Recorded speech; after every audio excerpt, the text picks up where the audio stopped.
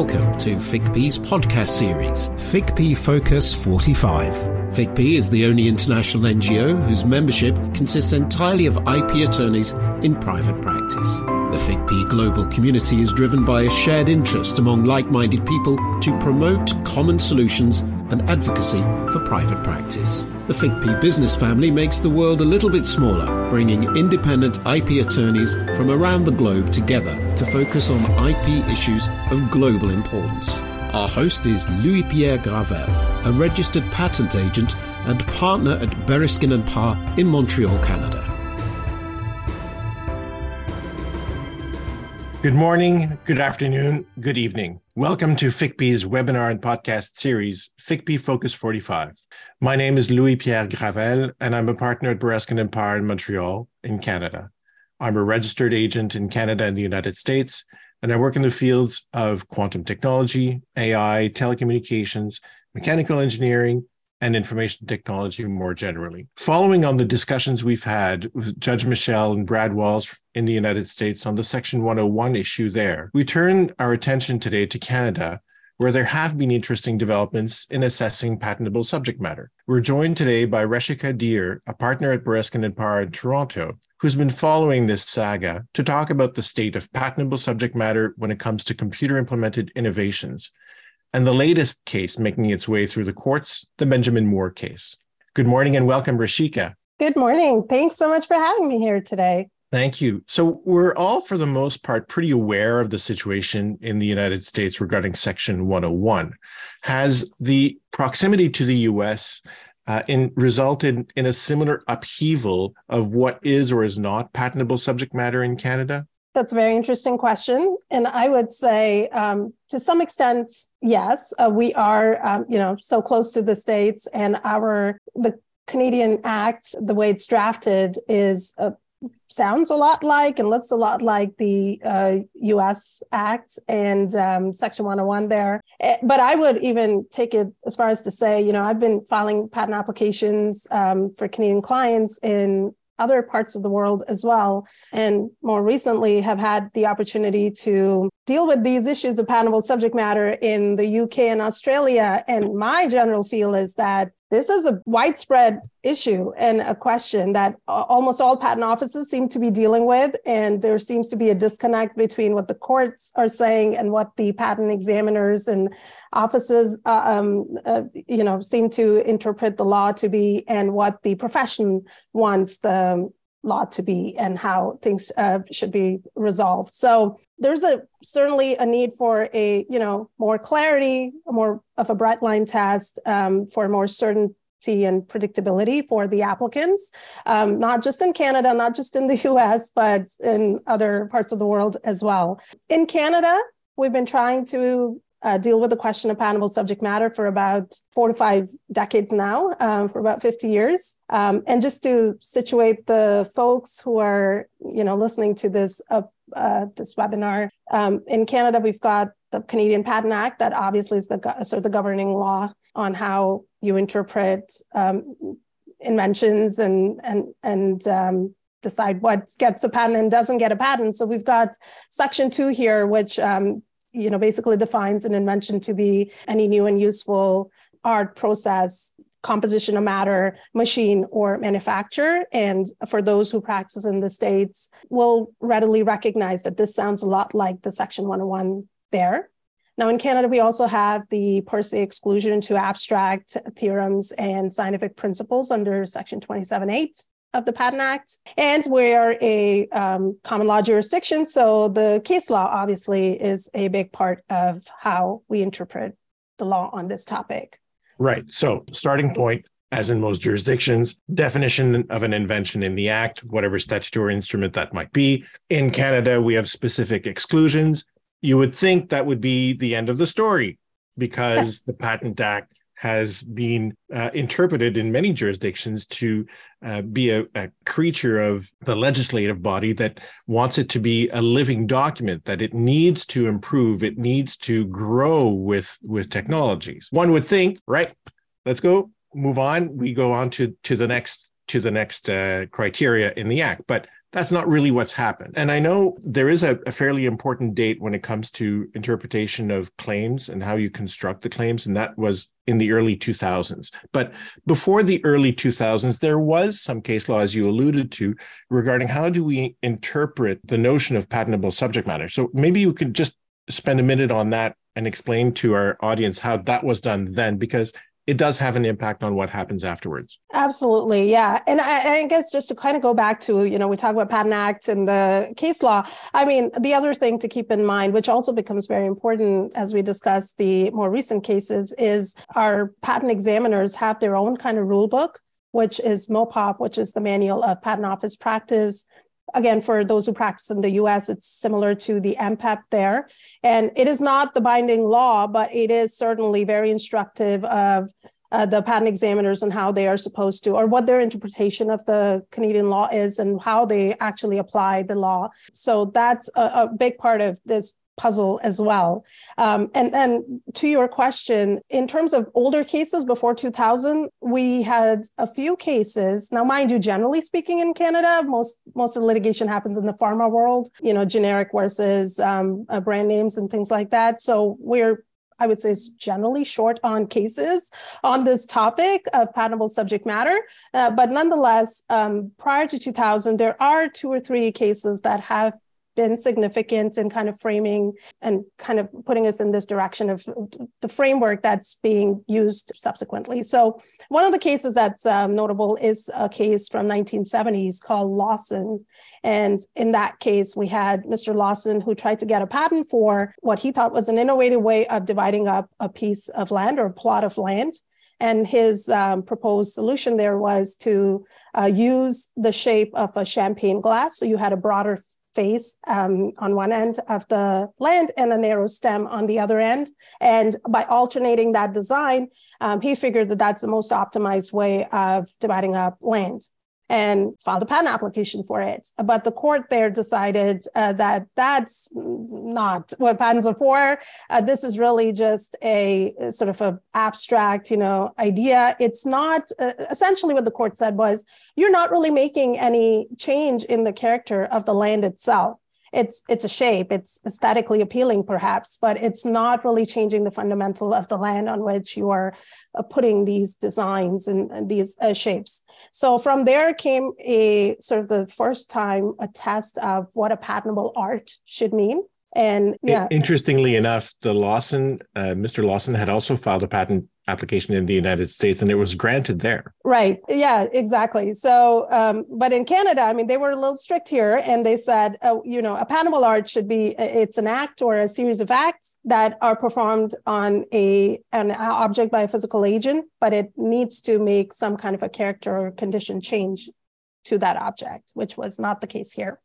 And then 10 years later or so, we had a case which some actually most people, I guess, consider it's kind of the first time computer-based invention was assessed or brought into question, brought into light to figure out whether or not the invention there was patentable or not. And this was the Schlumberger case. And this had to do with sort of the mining operation. So essentially what was going on in the application, the way it was described and the claims was a bunch of soil data was being captured, it was measured and gathered, then it would get transferred over to a computer for processing.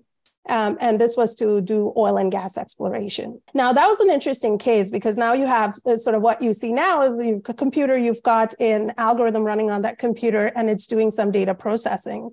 And in that case, the court decided that this was not a patentable subject matter. It was a mere abstract idea. And essentially the court said, well, hold on, you're using a computer in a well-known way, the way the computers are meant to use, which is take data, process them, and spew out an output. And these calculations could have been done using pen and paper and human mind, essentially, which was interesting for that time, but it certainly is something you hear again and again from patent offices today, where clearly if I sit down to do using pen and paper, some huge computation for, some kind of an invention in the fintech world where there's just so much data coming at you and complex processing that's taking place, it's not humanly possible anymore. It doesn't quite apply to today's, and when I say today, maybe in the last 10, 20 years of how computers are being used and what they're being used for. But nonetheless, that was kind of the decision there. And then we had another case, Shell Oil, which kind of picked up on what the patentable art should mean and add more meaning to it. And in that case, it was decided that if you have discovered a new use of an older or a well-known compound, that could still be that could constitute new and useful and patentable art. Okay, so we've got this framework. We're requiring some sort of physical change, but Shell Oil opens the door a little bit, saying a new use for a known object or component that could also be patentable. So what happens in the early 2000s? Our Supreme Court weighs in on the issue. Exactly. Yeah. So we have two seminal cases in 2000s. They're called Free World Trust, and the other one's Whirlpool. And in these cases, so mind you, these cases were not really computer-based invention related. They were more mechanical cases, really. And the context was there was an infringement proceeding, and as a counterclaim, there was a invalidity assertion on the patents that were being asserted for infringement. So in that case, basically the court said, listen, the test that we've been applying to assess, to construe claims and assess subject matter, which was up until then was kind of looking at the essence of the invention or the pith and substance of the invention, or really the spirit of the invention. These were kind of the terminologies used. Well, that's not the correct test. What needs to be done, according to Supreme Court, is you have to construe the claims in a purposive manner, okay? And really what that means to me when and general understanding of what that means is that you are now looking at the claims in both an objective and a subjective from those two lenses. So the objectively, a skilled person in the field, what they consider that the elements stated in the claim, are they essential or not? So in other words, if you were to substitute or vary one of the elements, would that from a skilled person's point of view change the way the invention works? Right. And if it changes the way the invention worked, well, then that element was meant to be essential. And then the other part of this is, though, that you also look at the subjective intent of the inventor. There's a reason the claims are the way they are, and perhaps the elements that are stated in the claim were intended to be essential by the inventor. So you have to look at the spec, you have to look at it in a wholesome way and see if there's an explicit mention or an inference that you can draw that the intention was that these elements are essential. But that's the test to be used. Right. So Free World Trust and Whirlpool bring us back to a stricter adherence to the language in the claims and to really understand what the claims say with this subjective interpretation divined from the specification or the drawings or the general environment of the invention, that some elements within the claims should be considered to be essential and therefore need to be appreciated when it comes to evaluating patentable subject matter. We're good with that. What comes next? A lot of confusion, a lot of misinterpretation of Canadian case law is how I would put it. Because what happened then is 11 years later from these 2000 Supreme Court cases that we just talked about, so that would bring us to 2011. So in the last 10 to 11 years, we have seen a few cases, well, 2 or 3 when I say a few, in Canada, and that's a lot, I guess, for Canadian jurisprudence. We've seen these cases on the topic of, patentable subject matter, especially computer-based inventions. We've seen the court decide things a certain way, and then we have seen what the Patent Office's interpretation of the cases and the court's decisions are, and how they are applying sort of the takeaways from the court, but in a very interesting manner. So we'll unpack that a little bit maybe in the next few minutes. So what came after these 2000 decisions was Amazon case in Canada in 2011. I'm sure many of the audience members are aware of the case that I'm talking about, which had to do with the one-click purchase method.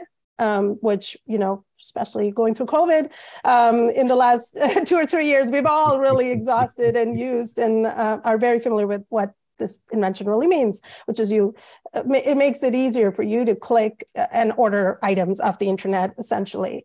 So in that case, the federal court and then the Federal Court of Appeal actually backtrack a little bit. What happened there was the application, this one-click purchase method application was rejected by CIPO.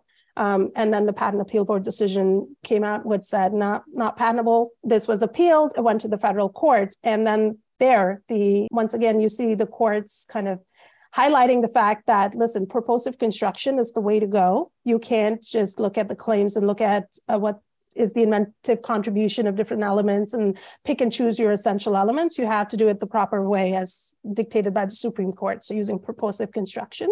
And the other important thing that came out of that case was essentially this theme which we've seen in Lawson as well, is like a patentable subject matter must have a physical existence. So it must have a physical existence or manifest a physical or discernible effect or change. So that was key. And you would think that that's great. Why don't we all apply that law and live our lives and have a favorable treatment of patentable subject matter? But unfortunately, shortly after that case was decided, in 2013, we see CIPO issue a practice notice, which is, again, their interpretation of the takeaway from the Amazon decision and what the court said. And by the way, just backtracking the case, the patent application from Amazon, once the federal court gave all these, golden words of Nagita and what to apply purposive construction and what the patentable subject matter should have physical existence, the applications went back to CIPO for reassessment, and then there was an appeal to Federal Court of Appeal. Ultimately, though, the application was allowed and it was considered to be patentable subject matter. But then what came after was interesting, which is the CIPO's interpretation of all of this was, we get to apply what's called a problem solution test to computer-based inventions. What that practice notice said was a patent examiner looking at, a computer-based invention is going to first look at the problem that the claimed invention is essentially trying to solve. And then they get to pick and choose the elements of the claim that the thing is solving that problem that they have construed. And only those elements that contribute to solving the problem are essential. And so they're basically stripping away elements in a claim to keep what they think is essential. And then they do the test to see, is this so-called essential thing actually patentable, or is it under one of the exclusions, like under 27.8?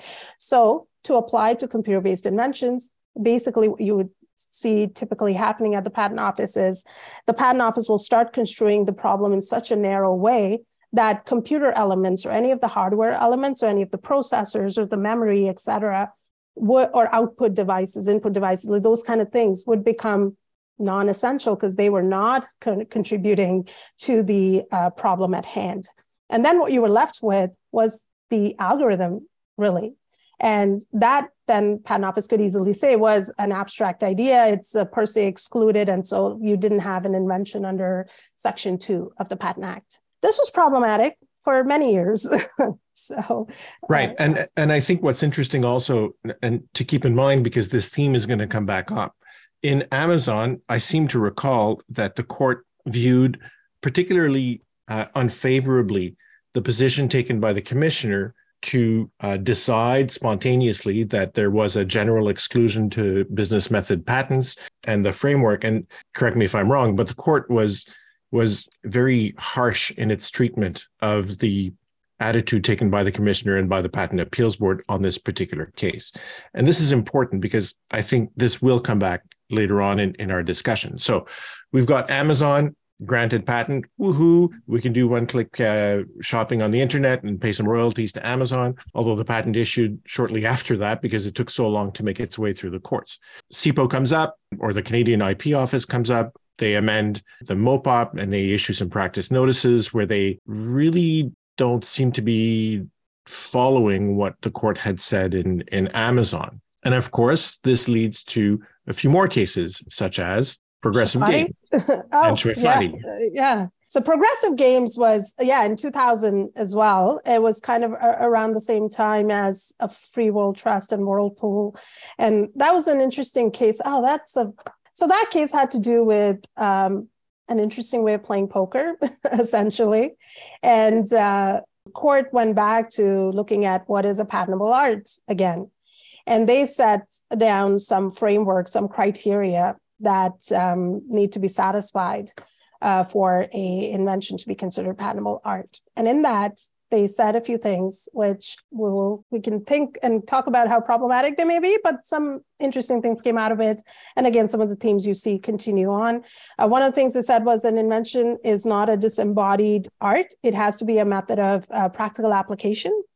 They said if for something to be a patentable art, there has to be a new and innovative way of applying some skill and knowledge, and that the result or effect has to be commercially useful. Now, a big sort of red flag when you read that case is, why are we talking about new and innovative things in the assessment of patentable subject matter? Should that not be the novelty assessment or subsequent, inventiveness or obviousness assessment? And why is commercial utility essentially being, again, brought into and snuck into the assessment of patentable subject matter?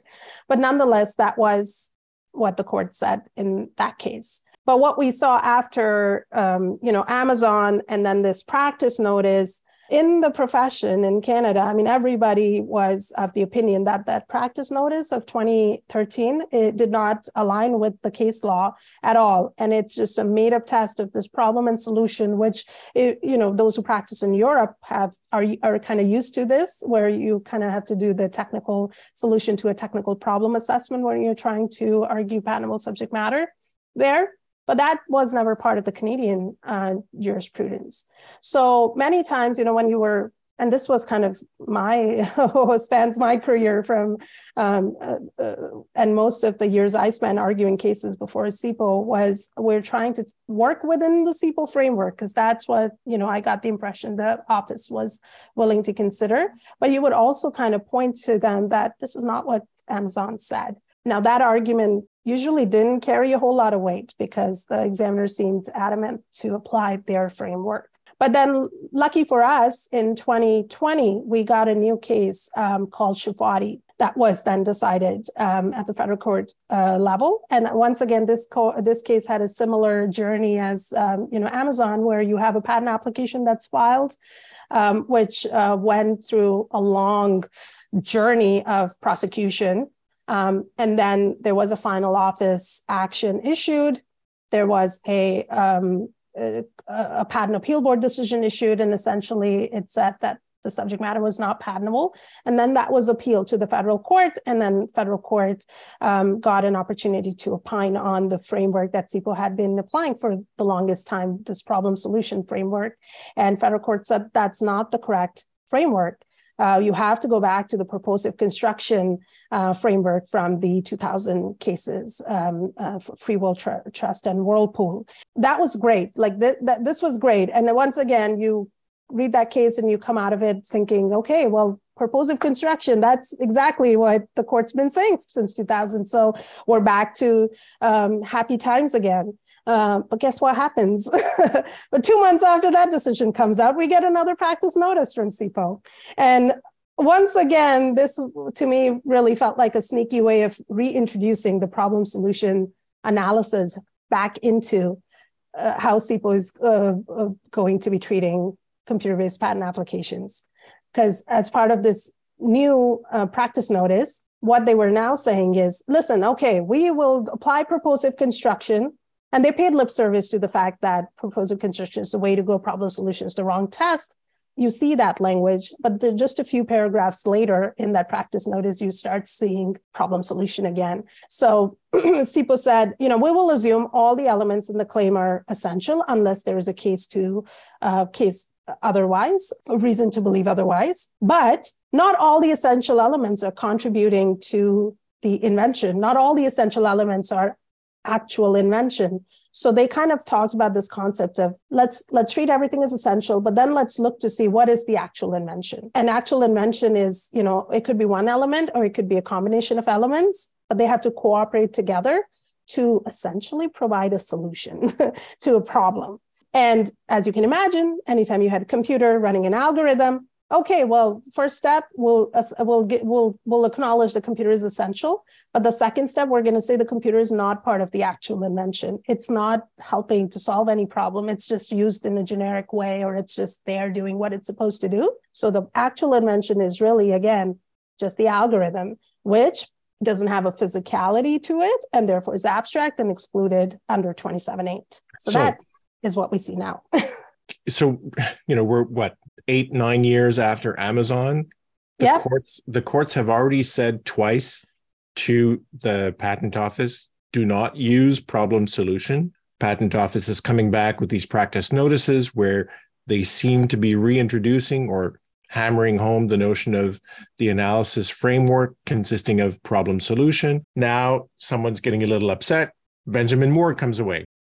So what happened, and this is the topic of our talk today, is really what's happened in the Benjamin Moore case, because it's sort of the culmination of all of this stuff happening for the past decade or so. So what's the Benjamin Moore case about? Okay, well, Benjamin Moore case is sort of hot off the press. It's a 2022 decision, but the making of it is sort of pretty old, right? So we have these patent applications that were filed as provisionals in 2007, filed as a PCT in 2008. They entered Canada. There are two applications, by the way. I may have said that already, but two applications at issue here, and they're kind of related.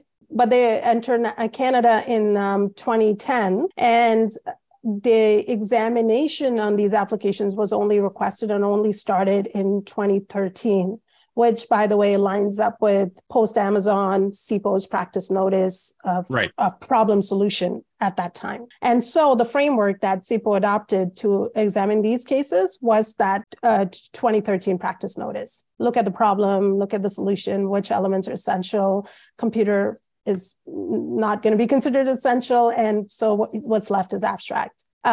So in the Benjamin Moore case, for our listeners, Benjamin Moore is concerned with a computer-based system to allow you to harmonize the colors, the color scheme for your paints according to some of your choices that you've made. So the result is not necessarily a coat of paint on your walls, but you're selecting different colors, or you're allowing the system to help you select different colors so that when you're redecorating your house or building your house, then you have a pleasing palette of colors for you to live in, right? Yeah, exactly. So one of the applications there was a user gets to decide a threshold of their sort of comfort level with the colors, or their preferences, and in return the algorithm will provide them with the color choices that will line up with the user preferences. And on the other application, it was a user will select 3 or more colors, and a objective score will be assigned to that combination of color. And that was really the sort of all the hard work that went into by the inventors in those applications. It was trying to come up with an objective evaluation of colors and assigning them a score, and in a way making sure that it is a repeatable and a predictable outcome when users go on to select colors. They always get the same score assigned to if they were to choose the same 3 or 4 or 5 colors. And it was supposed to make the whole this process of users to select colors easier, right? And faster and more efficient, and optimize the system. So that was kind of the underlying invention there.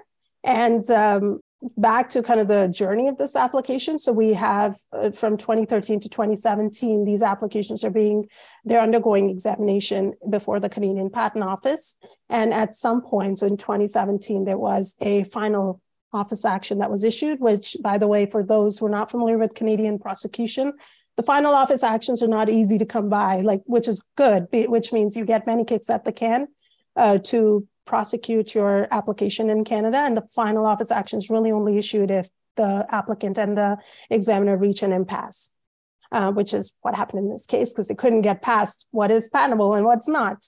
And so ultimately in 2020, we had a Patent Appeal Board decision issued, which basically said these applications are not patentable. This was appealed, and that brings us to 2022 federal court decision of Benjamin Moore. What was very interesting here, and Louis Pierre should be very proud of his involvement with IPIC here, is we had IPIC, which is, by the way, basically an organization of patent professionals. So the profession, they got to intervene in this case and propose a framework to the court, which we can talk about in a second. But this framework was basically proposed so as to make sure that when the case went back to the patent office for reassessment, we're not stuck with the old practice notices or even the new practice notice with the actual invention assessment, because all of that just has no basis in law.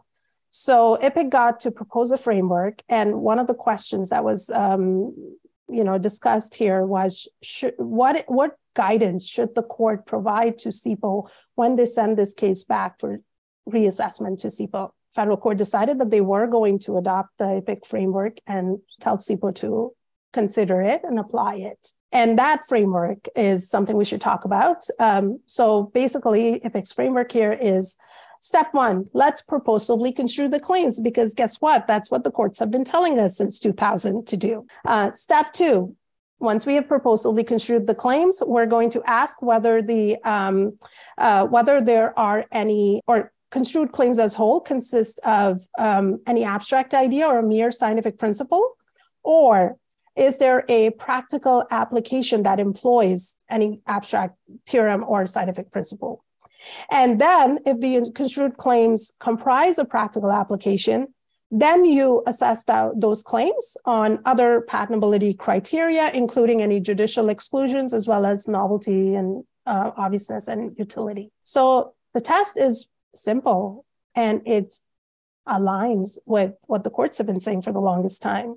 Purposefully construe the claims. Let's give claim elements the meaning that they deserve and not just pick and choose what elements we're going to consider essential. Then let's look to see if there's a practical application aspect to the invention, and then do all of your assessment of what's new, what's the inventive contribution, what the commercial utility is. All of that should come later. It shouldn't be conflated with the patentable subject matter assessment, which is a gatekeeping requirement.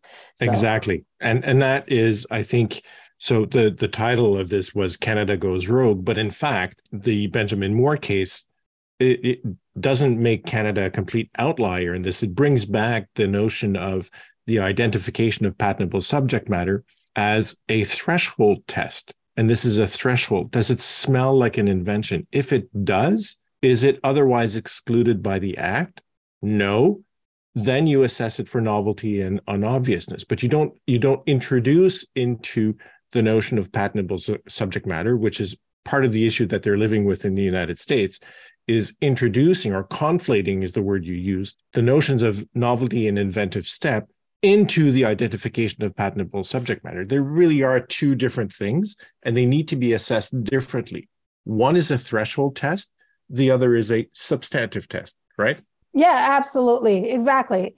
And also, I mean, I think as far as I can tell, I think this was the first time a test that's proposed by the profession through IPIC was actually applied by the court and told by the court to apply to a government body like SIPO, right? You don't usually see that in the previous cases of Amazon as well as Shafati. Generally, the case would be sent back to the patent office to say, reassess. We think it's patentable, but you should reconsider. But no framework was provided alongside.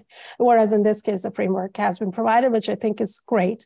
But guess what happens next is we get an appeal. SIPO's appeal that decision essentially on this point exactly, which is why is court concerning itself with providing framework and guidance to SIPO? That should be SIPO's job. The court should just tell SIPO to reassess the applications and stop there and not provide a test to go with it, but that's the appeal now. But in all fairness, the courts have said a few times at least to SIPO, please adopt and please follow the law that's been set out for patentable subject matter. Apparently, SIPO is not following that advice. So perhaps the court decided that it was time to give some specific direction to CIPO for them to follow what they had been saying for the past decade or so. So you're right.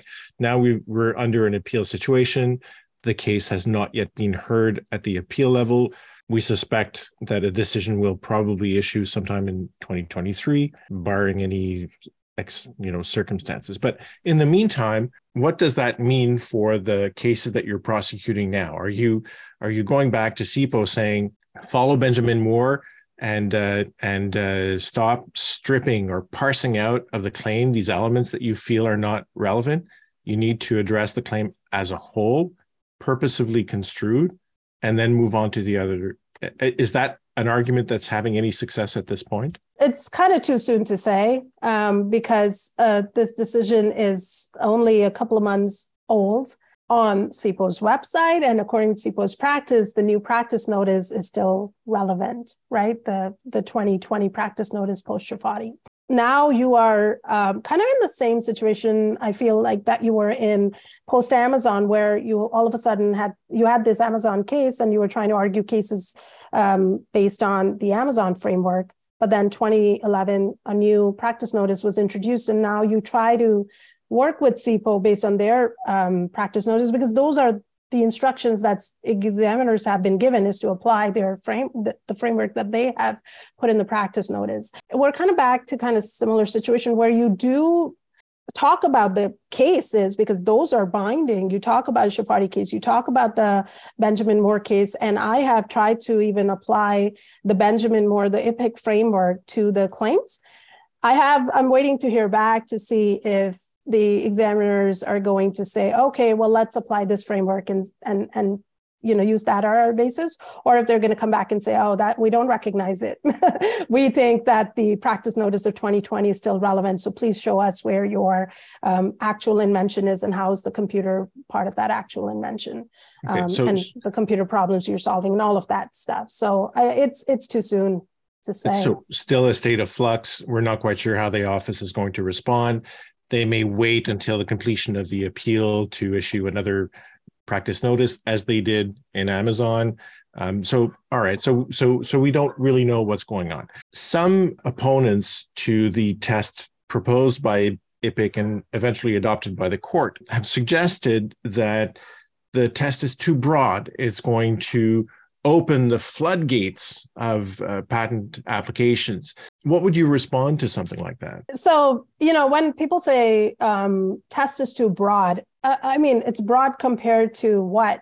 The test is only broad because you're comparing it to the CIPO's made-up tests in the practice notices, and those tests don't have any basis in law. I think the test that's proposed here aligns with what the case law has been saying and reminding CIPO about applying purposive construction and looking at the sort of the practical application aspect of the claimed inventions. So the test is fine. I think the concern with the business method type of claims to be snuck in, et cetera, I believe those concerns should be dealt with differently, because we have from Amazon, we already heard the court say there is no per se exclusion to business methods. Those could be patented in the right circumstances, right? So our court or even the legislation didn't exclude business methods per se. So now if that's a concern, then perhaps the best way to treat a business method applications is perhaps you look at the novelty or the inventiveness assessment, the substantive assessment, to say, well, what's happening is a mere automation, or you're just doing something that people have been doing for the longest time, and deal with it that way, but not bring in confusion and more unnecessary test elements and test steps into this patentable subject matter test, the threshold test. Because what's being proposed right now, it is exactly what the courts have been saying for the longest time. So. And I think one of the reactions to this test is the concern that we may see the rise of Canadian patent trolls leveraging dubious patents granted following the Benjamin Moore case. But I would float the following argument to you, and I'd like to hear what you think. The notion of patentable business methods stems from the State Street case in the United States in the late 1990s. And in that case, there really was a floodgate of applications filed before the Patent Office on some very legitimate inventions, but a lot of them were not really legitimate. And I think one of the problems there was that there was no history of patent applications, documented patent applications on businessy types of applications. And so the examiners were sort of handcuffed because they didn't have a lot of munition to reject the patent applications on novelty or on obviousness. That was 20 years ago. So we've got, at least in the United States, 20 years of patent applications and granted patents on a whole slew of different business methods. And that body of prior art today should or could be used by Canadian examiners in order to assess novelty and unobviousness. And so do you think that the Canadian examiners would be well equipped with this particular body of prior art to have a better go at rejecting applications that don't pass the smell test in terms of novelty and unobviousness, and that the risk of this plethora of granted patents on dubious inventions is probably fairly low? Yeah, I mean, I think so. I think what we've seen the Patent Office do over and over again is try to solve one problem by complicating an unrelated issue, right? Like if the concern is business method applications or cases that don't pass the smell test, you have the benefit of all of these, as you said, like case law now, 20 years of case law. And you also have the benefit of doing better prior art searches. We're using AI and all these other tools that are at CIPO's disposal. So you could do a much better job of assessing applications substantively using the new technology, really.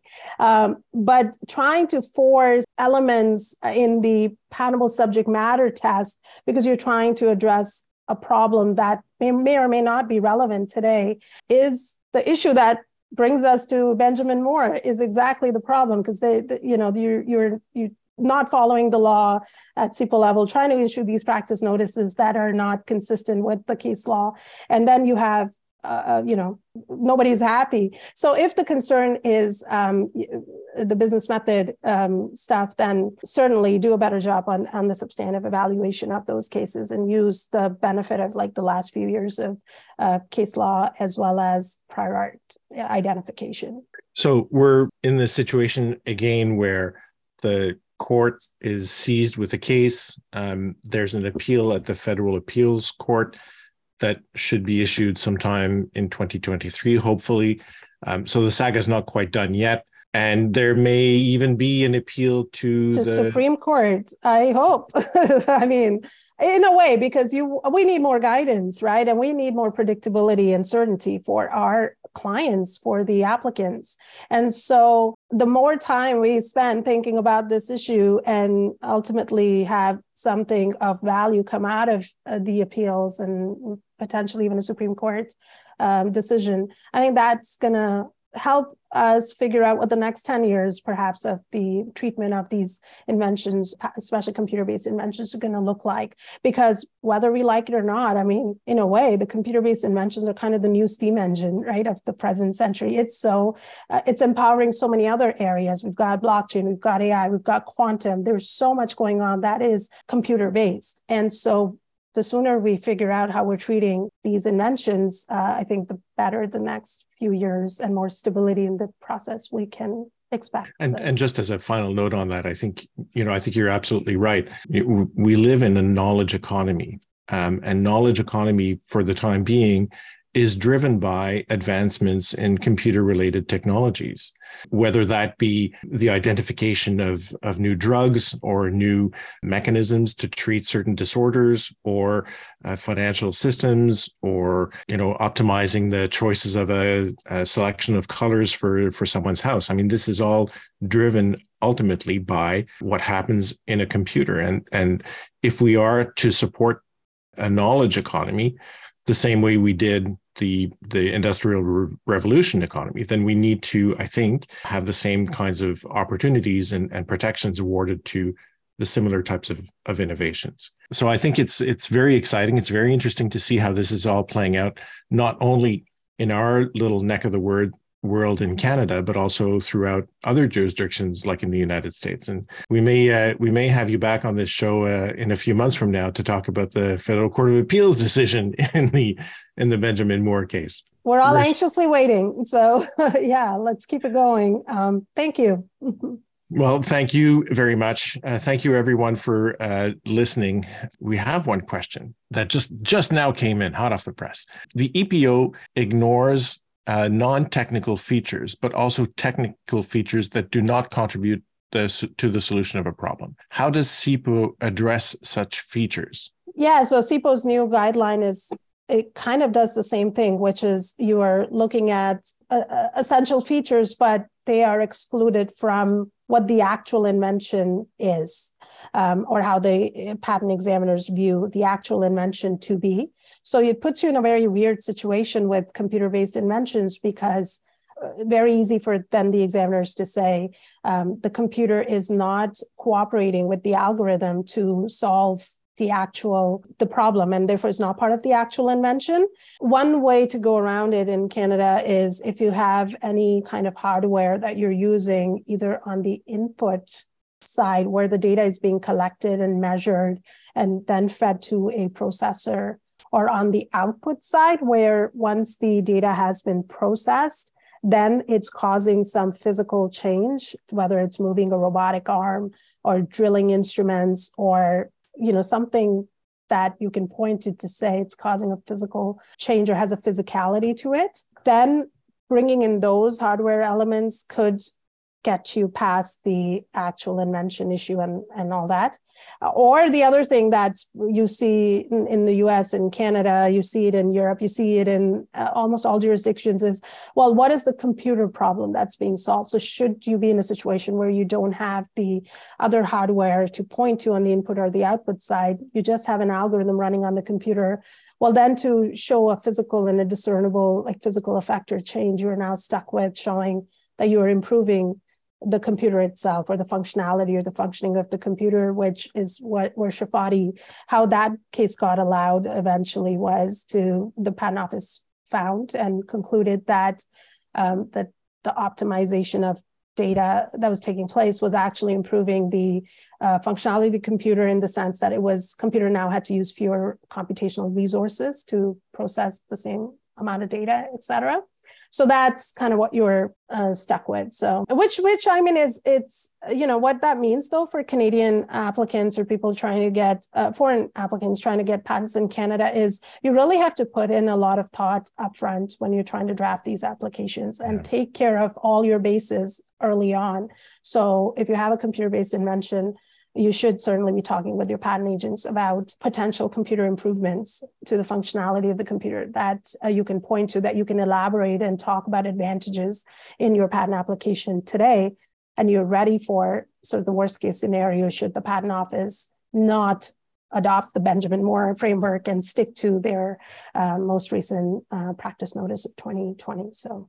Reshika, Dhir, thank you very, very much for your intervention this morning. It's greatly appreciated. Thank you for listening, and we'll see you next time. Thank you so much. Have a great day, everyone.